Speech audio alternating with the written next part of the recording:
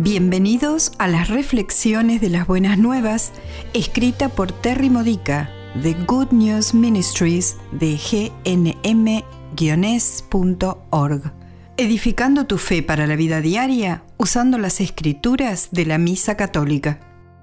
16º domingo del tiempo ordinario. El tema de hoy es 3 etapas de evangelización. En la lectura del Evangelio de este domingo, Mateo 13, versículos 24 al 43, Jesús nos enseña 3 estrategias para la evangelización usando parábolas. Primero, alimenta tu propio crecimiento en la fe. En el reino de Dios somos como el trigo bueno que crece en las malas hierbas. Esto requiere un esfuerzo. Las malas hierbas se harán cargo si no trabajamos diariamente para crecer en santidad.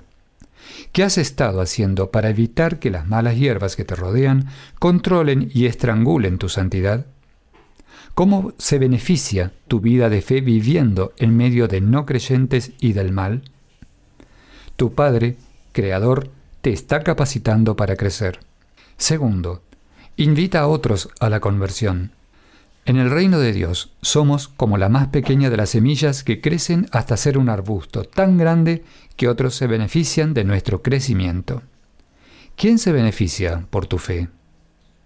¿Cómo tu crecimiento espiritual los invita a una relación más cercana con Jesús?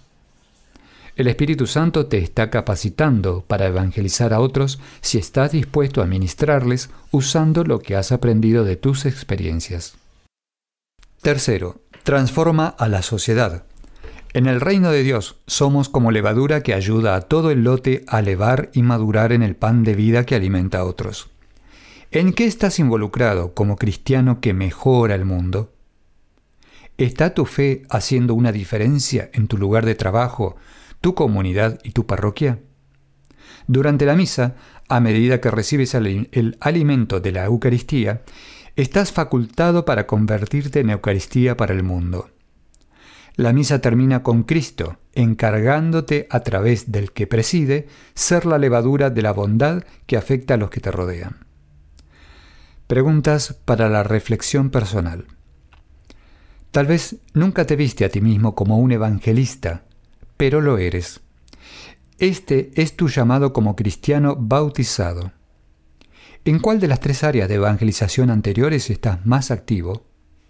¿Cuál necesita más de tu atención? Preguntas para compartir la fe en comunidad.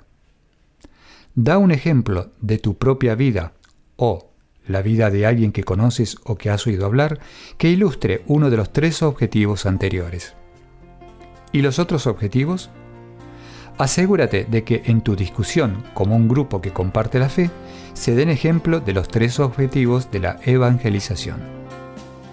Esta ha sido una reflexión de las Buenas Nuevas de Good News Ministries de gnm-es.org.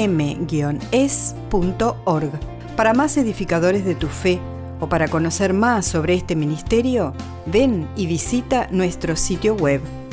Encontrarás reflexiones para recibir por correo o por mensaje de texto, retiros en línea, recursos de oración y mucho más para ayudarte a conocer el amor del Padre, para acercarte más a Cristo y ser lleno del Espíritu Santo. Visita hoy gnm-es.org.